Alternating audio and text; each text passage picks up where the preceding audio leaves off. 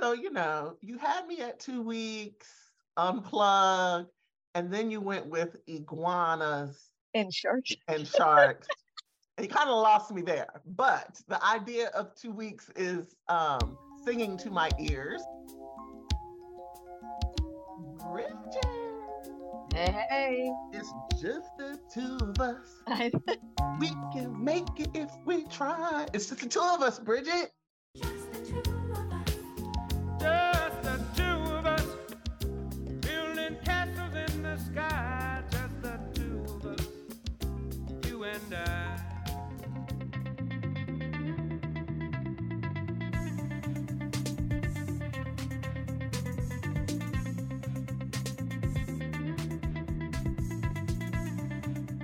All right, so we are back with another Integrated Care podcast episode, and I'm going to be filling in for the wonderful Grace Pratt with the introduction.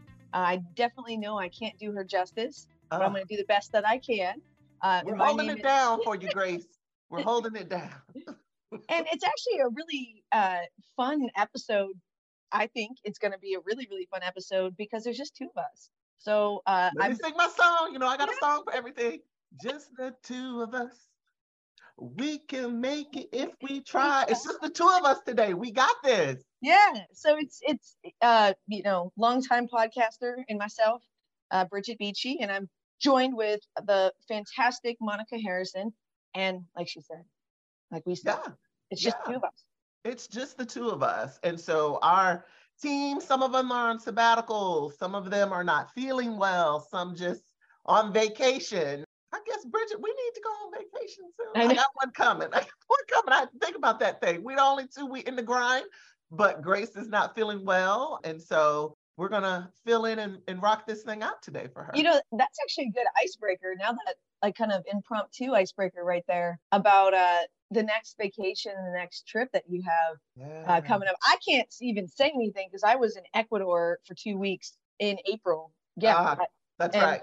No email, no whatever for 2 full weeks. Didn't work at all, which for anybody who knows me knows that may have been a struggle. But I made it through and got to spend a lot of time with iguanas and fish and sharks and birds and the Galapagos Islands. So, you had me at 2 weeks, unplug, and then you went with iguanas and sharks. And you kind of lost me there. But the idea of 2 weeks is singing to my ears. But I actually have 2 weeks coming up. What do you got going on? Yeah, so I'll take a week going to the Dominican. It's a whole bunch of families going. So kids, adults, the whole nine. So I'm looking forward to that. Some friends are having a vow renewal, so that's always super cute. So I'm going to do that for a week, and then I'm taking a week, still going to unplug, but kind of doing some advocacy stuff that I haven't had a time to really dive into as much as I want to this year. So I'm taking a week to kind of get some things in gear and put a nice bow on some things in a more relaxed week where I'm not on the grind. Will you do that at home then, that following week? That following week, I'll actually be in DC. Okay. I am a part of the National Association of Social Workers, the national board. So I'll be doing some stuff with them and kind of getting some things settled. So yeah, So it's a little bit of work, but it's that part that I like to do, to just volunteer and give back to the profession and all of that stuff. So it doesn't feel like work. Right. I mean, even my work doesn't always feel like work, but it doesn't feel like work. So. And you at least have the week in tropical paradise. Yes, unplugged. That's the key. That's the key word. Unplugged. Nice. Yeah. 7 straight days of unplugged? Unplugged. I'm not answering an email, a phone call, unless it's from one of my older children. I'm not answering an email or a phone call. So yeah. I love it. Oh my gosh. Well, and when does that start? That's very soon here? Yeah, in a couple of weeks. Okay. In a couple of weeks. So I think it's important, as we're doing this work, even when it doesn't feel like work, because we love it, right? Like I hope most of the people who are listening to us are doing what they do because they love it. It's amazing to be doing something you love, that it's work, but it doesn't feel, and I shouldn't even say feel, but what you hear, the narrative you hear about work is like, oh my gosh, it's Monday. When is it going to be Friday? Like, that situation. So it's great to be working in a profession and an organization where I don't feel that, but it's still important to unplug. Unplug. There it is. Yeah. I think that's the active ingredient is that Yeah. unplugging piece. Yeah. It's a wild ride to unplug, but in a good way. And I think it's actually, I think, a learned skill. It was something that, I had carried probably a lot of preconceived, unpack that baggage from a blue collar upbringing with, not really growing up with, a ton of socioeconomic status. To go on a week-long Yeah, vacation. yeah. Yeah. You've unplugged unpacked a lot in there about like that. This doesn't mean that you're lazy, that this is actually a part of the sustainability of your career. This is actually, being able to unplug is more than just self-care.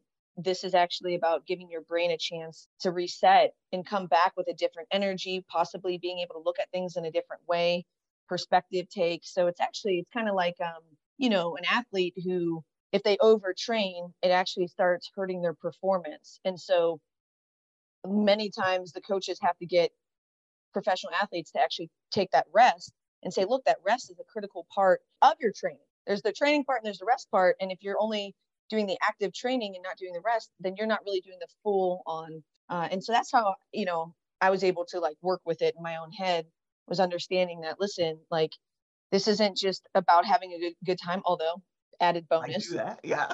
Added bonus. And there ain't nothing wrong with that. This is my own issues. Clearly, it's Well, no, but listen, that's the social and cultural context that we need to bring in when we're having conversations and dialogue with individuals, right? Because on the outside, someone could say, oh my gosh, she's always working. That's why she's so stressed out and her blood pressure looks like that, right? And so that's the narrative that we could create and go with without being in conversation with the individual for some of that social and cultural context that, well, for you growing up, the messaging was that's lazy, like that's being lazy. And I think that many of us have that in some way, shape, or form. My family did go on some vacations, but there was this, and I work hard, just like you were saying, like I have to work hard to tell myself something different. There's this, you have to work harder than the next person. Like this person is working at a level 2, guess what? You need to be at a level 8. Like that kind of mentality, good, bad, or indifferent, right? Like not right. critiquing it, because many of our parents and family did the best that they could at the time with the resources they had and the knowledge they had, right? But we all have these social constructs that kind of drive, social and cultural context that kind of drive some of the reasons why we are the way we are. And I think we sometimes remember that for our patients and forget it for ourselves. Oh, and then right. sometimes there are people in the field who are not even considering what's the backdrop narrative that's happening for this patient, and even more reason why you need to be in conversation with your patients. It's a beautiful, beautiful point, because if you're looking at this from, if you were doing an intervention with somebody and if you just start throwing out advice and just like haphazardly like, oh, well, you're working this many hours or you're doing this, so you're just doing things wrong and you need to just do, like, you see that advice giving. And that's what I think is so dangerous about advice giving.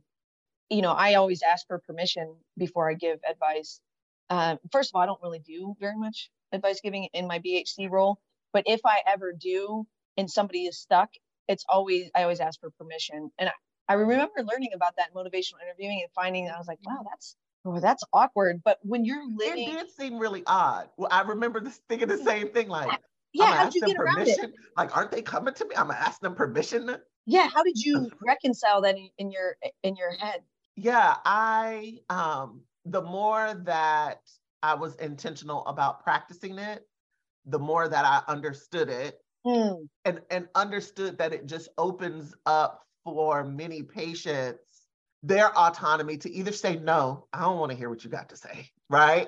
You're not always going to find many patients who are that, well, take that back. There's been quite a few patients who I feel like are very upfront with me, but giving them the space to know, okay, wait, I'm in control of this, which might also make them go, okay, well, yeah, let me hear what you got to say. But the more that I was intentional about practicing it, the more I realized that advice giving was about me and not about them. And so Yeah, so I'm kind of the same way. I don't do the advice giving. I've had some colleagues who like, well, reality therapy, just give it to them like it is. And I'm like, yeah, but if people are not in a place to receive it, you actually could do more damage. So I'm gonna stay over here in this lane that I'm supposed to be in. And I use it often. I too don't give a lot of advice, but I do a lot of miracle questions with patients. Yeah.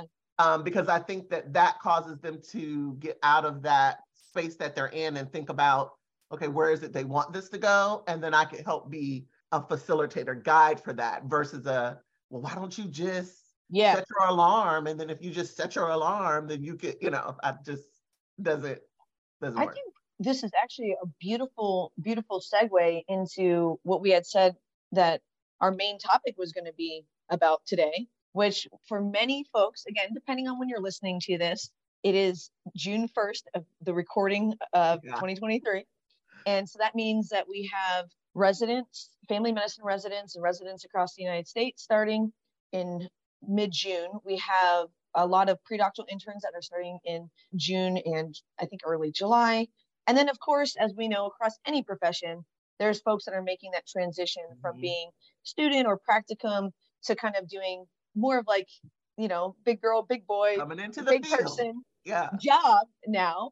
And we wanted to kind of talk about some like tips, some tricks, some lessons Now this learned. is lessons learned. You can take it or leave it, but this is lessons learned. About how to prep for moving into that role. And I think that some of the things that you've already said, I think are good. And hopefully people could note about things that you and I have said already about that ownership and asking yourself, when you're doing some of this work, especially as a clinician, right? Am I saying this? Is this more for me? Or am I actually trying, am I in the social cultural context? Have I leaped into their world and operating from their lens to help guide them? Or am I just coming from my perspective and then just being like, you came to see me, you tell me. Yeah.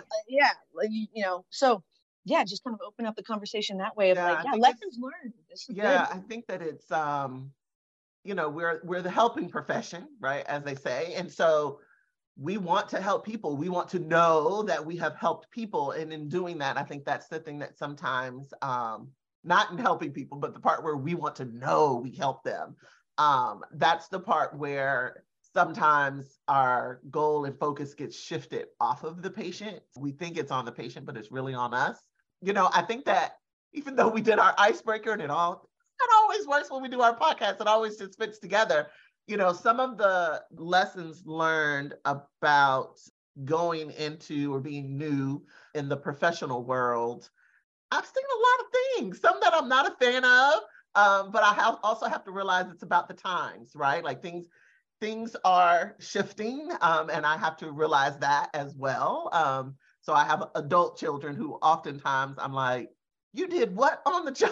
Like, you did what? I would never. And I have to remember I'm in that spot of how I grew up. You have to work harder than the next. You have to like be on the grind 24/7. Let's go. And some in this generation are, oh wait, this is not my cup of tea. Oh, I'm out. I will not be showing back up tomorrow. Thanks so much for the opportunity. And gone. And I'm going, what? You didn't give a notice? You didn't, right? It's a different era and time. And so I feel like I'm in between, like, okay, I got to understand things are changing. And the flip side of looking at that versus what you didn't give a notice is that people are no longer willing to be in situations where they are unhappy. Ooh. And they are putting themselves first.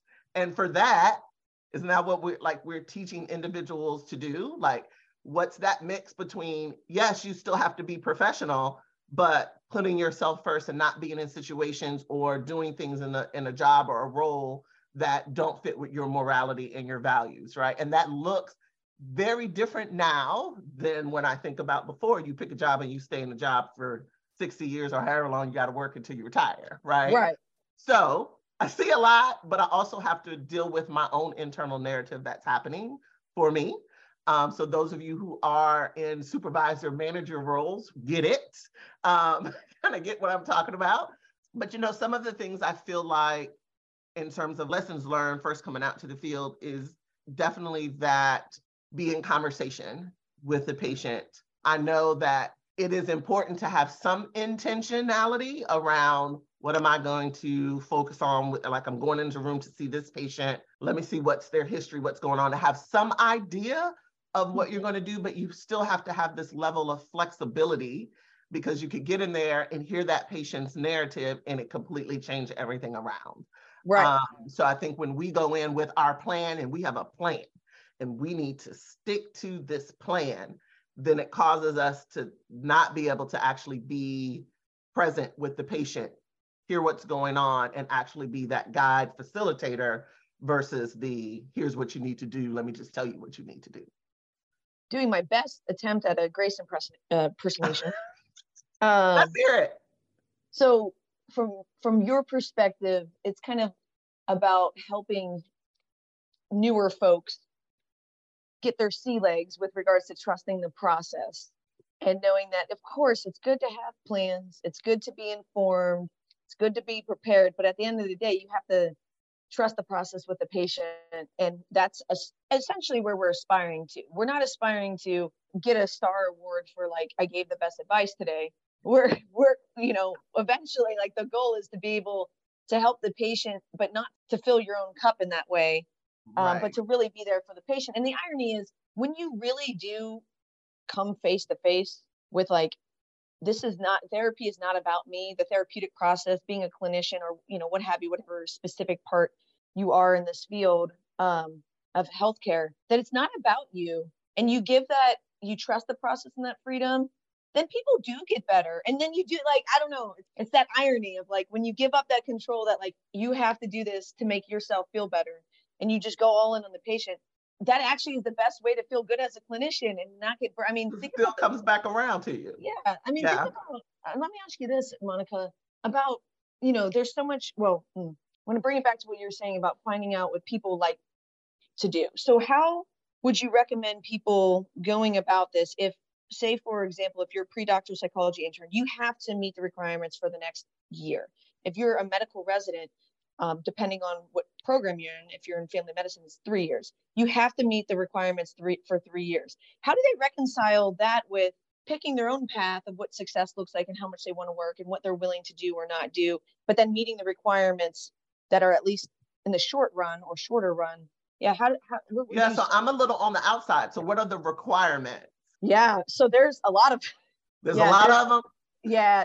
There's a lot of them. I mean, it depends on, obviously, the context, but with regards to whether it's a predoctoral internship or medical residency, there's a certain amount of hours that you have to reach. Right. There's a certain amount of patient contact. You have to have supervision with a certain level. Depending on the residency, you have to have this meeting, that meeting, you have to log these hours. So there's, like, an entire checklist of things that they have to do in order to graduate, certain rotations that they have to do.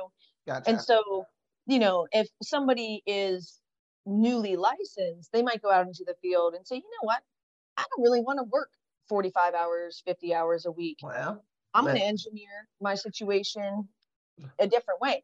But if you're starting your predoctoral internship and it requires 45 hours, and of course for our medical residents, it's actually the opposite. You're not allowed to work more than 80 hours. That's actually the biggest thing that they've run into, is, like, it's hard to get their hours under 80 a week. I know, it's very intense. Yeah. So, like, you have not nearly as much say. So again, Some of the stuff. Yeah. So same. And I actually was in a situation. So social work is similar. You have to have so many hours, and actually certain competencies you have to meet, and your supervisor has to sign off, and all of these things, all the things. I actually was in a situation where I initially was not doing 40-hour work week. In order to get, and they kind of have it already figured out. Things have, of course, changed over the years, but at the time I was in, they had it figured out how long you had to be working kind of full-time, 40 hours a week, before you could then apply to get your full licensure, because now you've met these hours requirements and things like that. So, I was in this situation where at that time I wasn't thinking about choosing me. I was just in a different situation where I was not working 40 hours a week with clinical. So I was doing some other social work things, but not clinical. And so I had to be okay with the fact that that meant it was going to take me longer. And at that time, if you took longer, you also ended up paying more. Oh, Just saying, the system, right? And I knew that, and it just was. I do think, though, that for many individuals just starting out, you have the hours to meet, you have to have the supervision, you're trying to go somewhere where maybe the supervision is given to you, you're not having to pay for it, right? Like all of these things. So you're probably going to hit the ground running. And there are those nuances that are still in your control, but you make the decision, are you going to hit the ground running with the 40 hours a week because this is what you need to do? And there are certain competencies that you need to make. So you need to be doing that. I actually think that that's okay, right? Like that's okay. To me, there's this balance because you can't go into the room with the patient and like, I'm gonna just wing it. Like I don't have any plan, I'm gonna just wing it.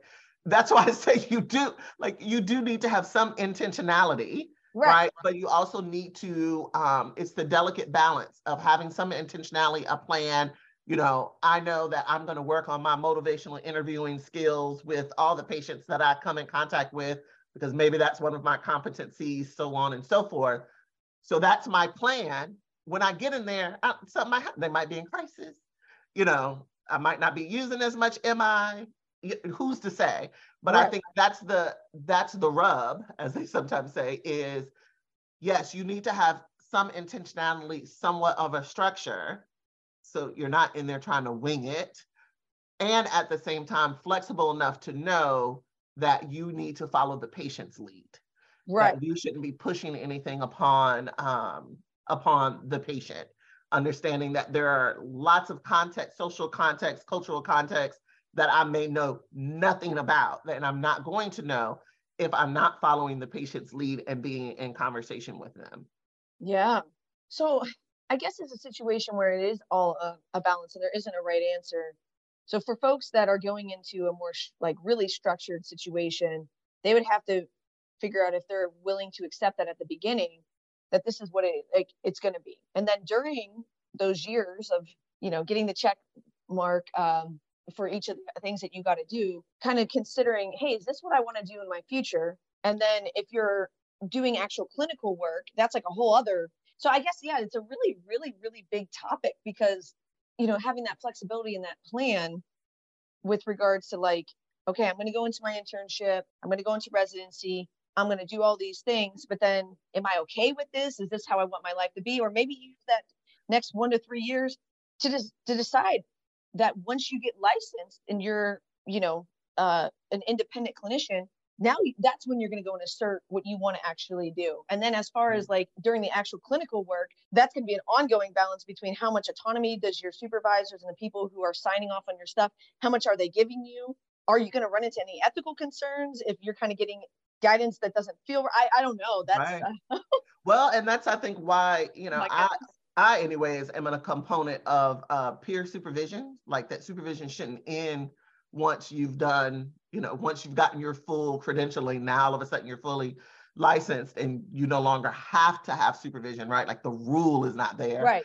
And so to me, peer supervision, where you are still in connection with colleagues and having conversations about some things that might be coming up for you as you're not sharing confidential information. So if you're in a place where it's a bunch of y'all, great. But if you're in a place where you're the solo person, like you need to be in peer supervision in connection with other people, to me, who are doing similar work. I always say that because the beauty about all of us who are in this field, some licensed, some not, but all of us who are in this field, the beauty of it is we have so many avenues we can go down in terms of the type of work we do, even within integrated care, right? In terms of the population that we work with, there's so much going on. There are people who are focused on nephrology, cardiology, pediatrics, geriatrics, right? Like there's such a wide breadth of where we are seeing the field go, that to me, if you need to be in connection with someone, it's good to be in connection with someone who's doing similar work, because there are some nuances that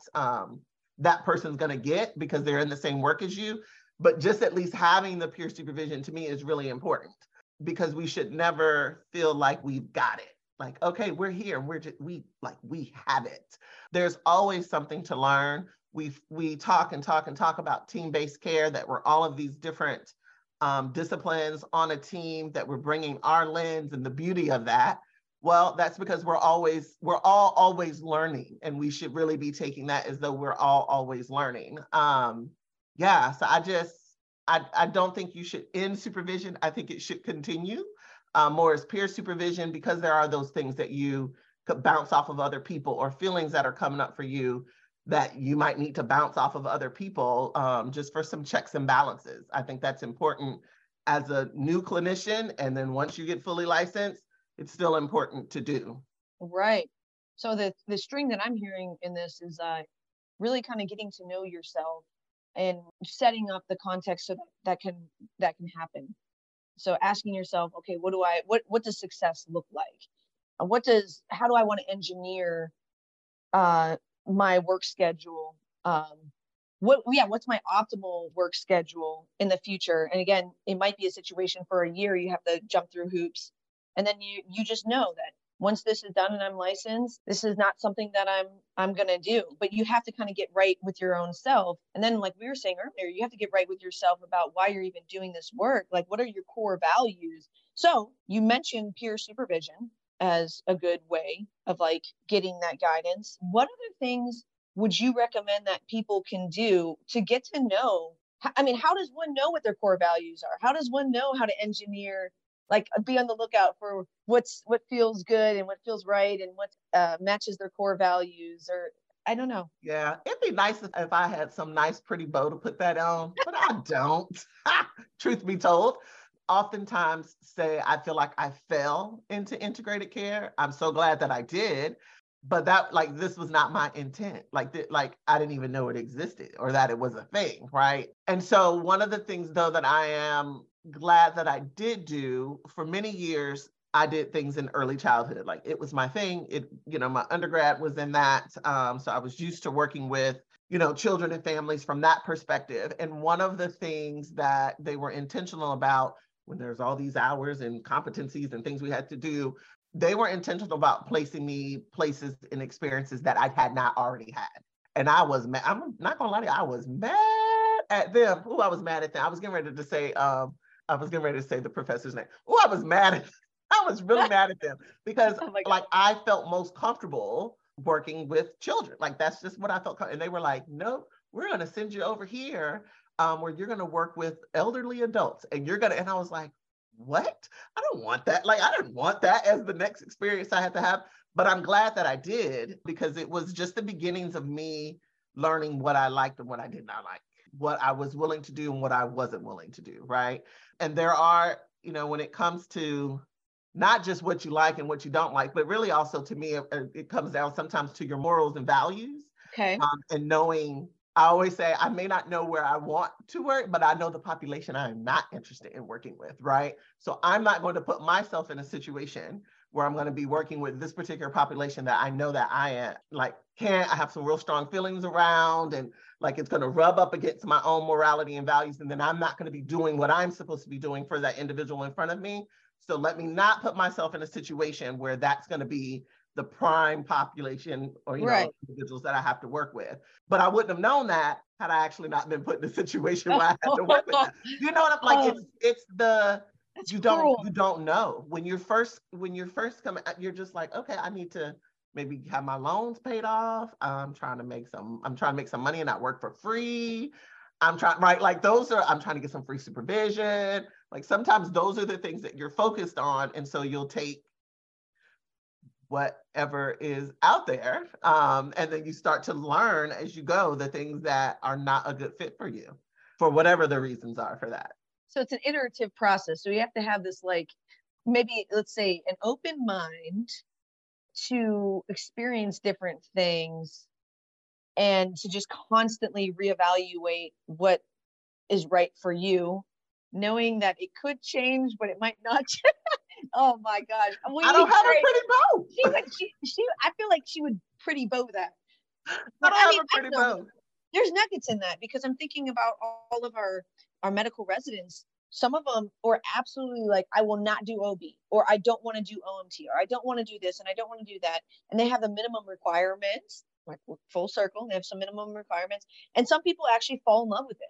Some people fall further out of love with it, and it completely confirms. They're like, you know what? I didn't think I wanted to do that. It turns out I never want to do that ever again. Other people were like, I didn't think I wanted to do that. Now I fell in love with it. Other people were like, it was lukewarm. Now I'm in love with it. Or they were lukewarm and they're like, absolutely not.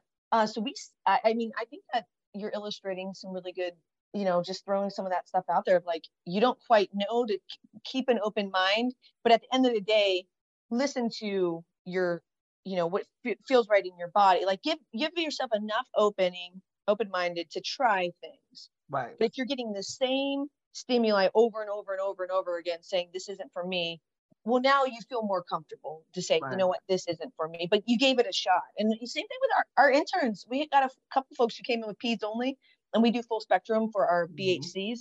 Everyone in our BHC program does full spectrum medicine. And some of them have fallen in love with adults, or at least they said they'd be willing to do it about, that maybe it's not a third or a as bad half time. as you thought. Yeah, that's the thing that comes out. It's not as bad as you thought. I think it's, when you're used to working with a certain population, or you think you just want to work with this population, you create your own narratives around why you don't want to work with adults, or right? Like for whatever reason, you create that. And sometimes once you do it, you realize it's not as bad as you thought it was gonna be.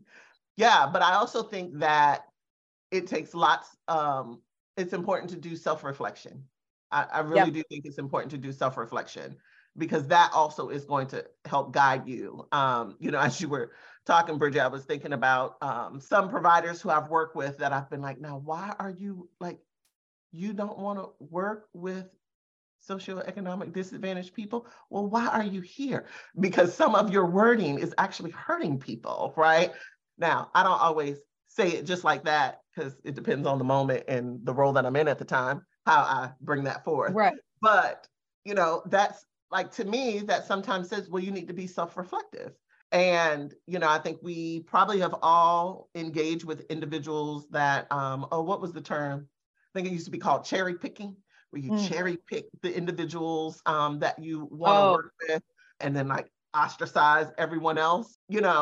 Depends on how you look at it, right? Because I'm not saying ostracize individuals, but if you're going to do harm to a certain population of individuals because it doesn't meet whatever your moral value, like for whatever reason, there's the rub, and you aren't able to still be professional enough to still work with those individuals, be in conversation, meet them where they are, like you can't do that, then you're going to be doing some harm to them. And so I would rather you decide this is not the population I want to work with and go work somewhere else, than continue to do harm to individuals. And I think that takes a high level of self-reflection. I mean, that is definitely a common theme in this entire conversation that you and I are having, is that self-reflection.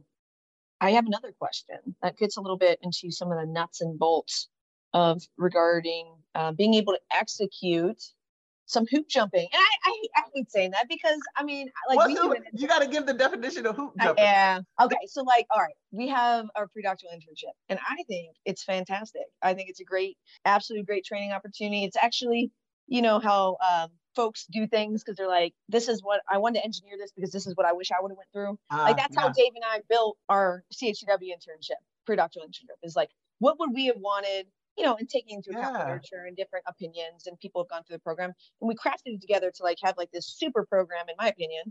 That being said, as great as I think it is, there are times you need this certain amount of numbers, you need this many reports, you need this, and so it can feel when you're, as a trainee, and of course it's not even just us. There's requirements of APA. APA says you got to do this, this, and this, and this. So there is an element of hoop jumping, and there's an element of like really deep, meaningful work that's going on.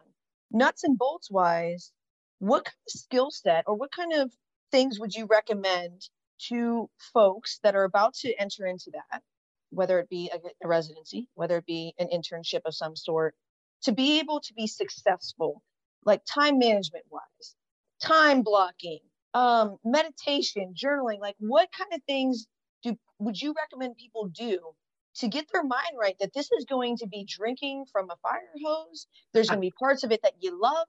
There's going to be parts of it that is merely jumping hoops, but you have a goal, and it's to get out on the other side to become licensed. Hopefully you have more than that as the goal, but how do you actually do it? How do you execute this? Man, the drinking from the fire hose. It did feel like that sometimes. So I had not heard that when talking about this. So that is a new one for me. And I'm like, yeah, it did sometimes feel like that. Wow. Well, some of the stuff that you just mentioned, right? So, and that as we've been talking. So I think time blocking for certain things, because it can be very inundating, and you're trying to do all of, like, and sometimes multitasking is great. If you're a multitasker and you're like, no, I think I got this, you would be surprised at your multitasking is not going to be effective when the water is just funneling out from the hose, right? So time blocking is helpful, like scheduling time on your, okay, this hour, I'm going to focus in on this for this hour, leaving space in between for other things that might come up. Okay, and then these 2 hours, I'm going to really just focus in on this. So sometimes you need to have that to have some attention focus and get things done. You also kind of have to, again, the beginning of this is self-reflection of what's going to work for you. And also you have to try some things, and sometimes it's going to work and sometimes it's not, right? But I think time blocking, self-reflection, supervision, oh my gosh, supervision. And I have heard some individuals who can't stand supervision. I think it depends on the type of supervisor you got, in my opinion. But supervision, I think, is golden, whether that's through your, the hoops that you have to jump through and you're doing it for that, or if you're having supervision within your organization that you work for, that you're meeting with your supervisor and having some one-on-one sessions. I think that that's really important. Let's see. So it's time blocking, self-reflection, supervision, trial and continuing error. to do professional development. Professional development. I think that that's really important because things are constantly changing in all professions, but in particular in ours. Things are constantly changing. There's, as you were mentioning, like, yeah, we have this program we put together, but we're also looking at the research and stuff that's coming out, because that's shaping parts of your program that you've put together. So I think it's the same thing for us in our practice with patients, whether clinical or not, our practice with patients, that there are best practices and techniques and evidence and other amazing things that are coming out, that it's important to still get professional development and hear some of those things, and what from those things can you then bring back and apply and put into practice where you are. So I think that's important. Self-care, I think we say it a lot, and self-care could look like, I was going to say, what's it look going like? on vacation for 2 weeks, which is, some people think about self-care as like going on vacation for 2 weeks. You're going to go get a massage. You're going to go. So some people look at self-care as that. Self-care could also be saying no to things that don't fit on your plate. So self-care could also look like making sure that you're okay and putting yourself first, not in a selfish kind of way, right? So if you are doing things for yourself that harms other people, that's not a good look. Right. But putting yourself and being able to say, well, right now, here are all the things I have on my plate, and I hear that you want this and I want to help you. What else are you willing to take off my plate so that I could do that? To a supervisor, if you feel like your plate is full, can you have that conversation? Or just to yourself, oh my gosh, I really want to do this advocacy work, but I have no place on my plate to do that. Okay, but I want to do this advocacy work, but I can't take these things off on my plate. What am I going to do? I'm going to take my vacation time that I earned, it's mine, to do this thing over here that I love. That's me taking care of myself. So self-care can look very different, and it's not always those tangible things, I think, is what people usually think of, like, yeah, I'm going to go hiking, or every week I'm going to go for this 2-hour bike ride. And those things are great if those things fill your bucket. Those things are amazing.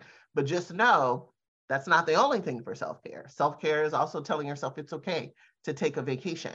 I've earned this, and it's okay. Self-reflection on what the narratives were for growing up, and that is kind of sliding over here. Okay, but wait, no, it's okay. Like, it's okay for me to kind of replenish myself so I can continue doing this great work. That to me is self-care too. Yeah.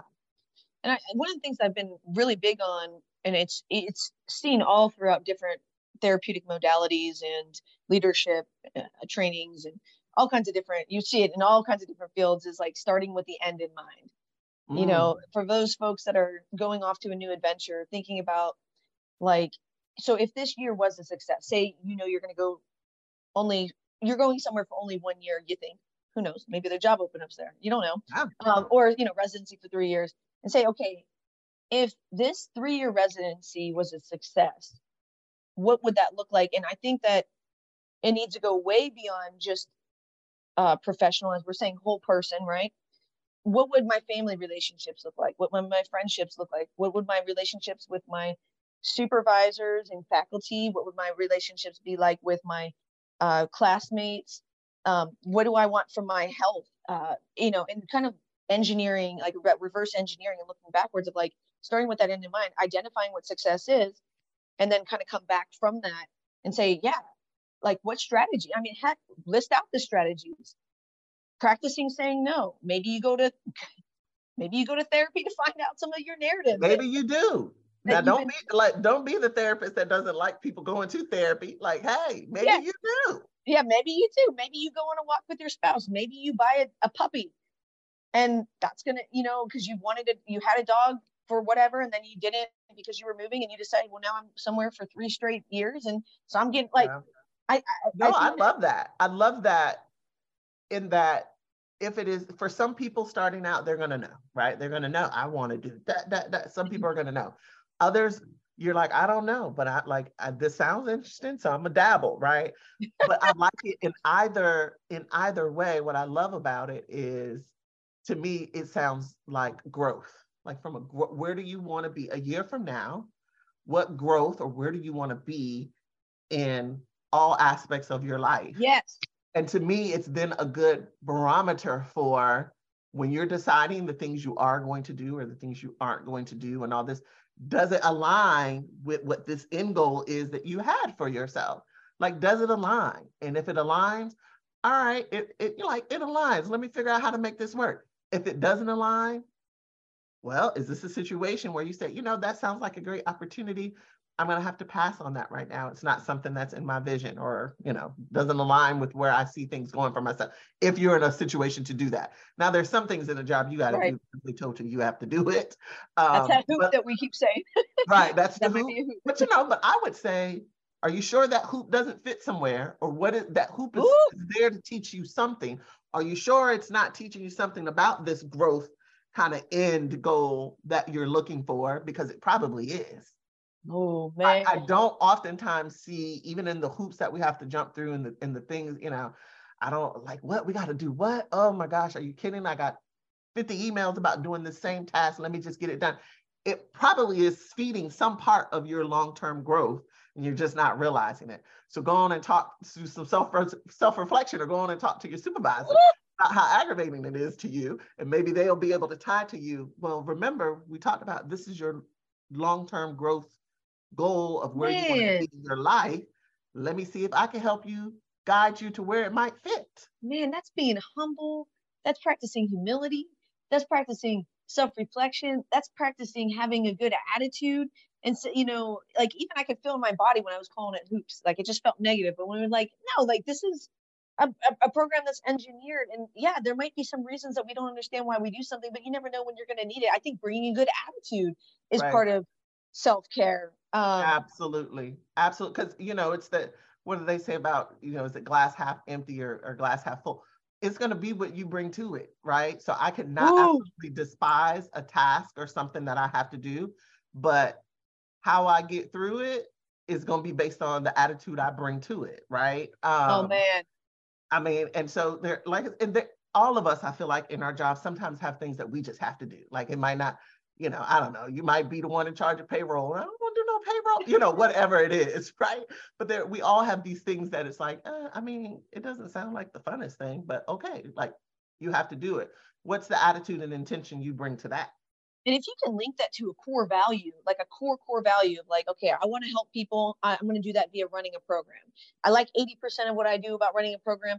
20% is absolute misery, but that 20% allows me to do the 80%, which allows me to help people. Now, when you're doing that 20% misery, maybe it's not as much misery as it is, this is the cost of doing the 80% that I love, or this is the cost of, being able to have this say. And so, yeah, there's some skill set. Right. So you mentioned the word humility, which I think, yes, there's some skill set in that, even in the things that we don't want to do.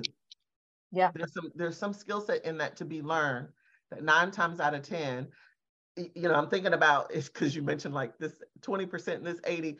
I remember being in managerial roles, and I don't even want to call them managerial roles because I don't like the word of a manager, but Yeah. leadership. I like leadership better. But I remember being in leadership roles and like, oh, the stuff with the clinicians and like helping them with growth and development, and you're like, yes, like give it to me. And then the part where I have to go to these meetings and listen to y'all say the same stuff over and over again and feel like we're not getting anywhere and this was my mindset and thinking at the time, right? Like, I do not, another meeting, are you kidding me? And then I was like, okay, well, I can't control some of that stuff, but what's the attitude I'm bringing in the meeting for us to not at least be having the same conversation over and over again, right? So then does that mean I become the person that maybe they hate when I raise my hand to go, so, back in February 2nd, we were having this conversation and here's what we said we would do. Have we done that? Because we should really do that. Who's going to be the one to do that? And maybe bring some accountability to the table so that there is some traction and some movement, right? It's just how you look at it. Oh man. It really is just how you look at it. I wrote that down. I'm stealing it. It's gonna be what you bring to it. That is not that all of our other themes of today, the self-reflection and the intention and the, making sure that you're not doing this for your like self in like this, like a deficient way, but really that you're giving back type of way. And of all the things that we said today, all that I think is great, and the self-care, all that's great, but it's going to be what you bring to it. I think encompasses that intention. I think encompasses everything that we're saying, like thinking about, I'm going on this journey. What does success look like? How do I get there? Breaking it down in, hey, we're behaviorists. Break it down into behaviors. What would that look like if I was healthy? What would it look like if I had a good relationship with my partner? What actions would that take? Do I need to time block it?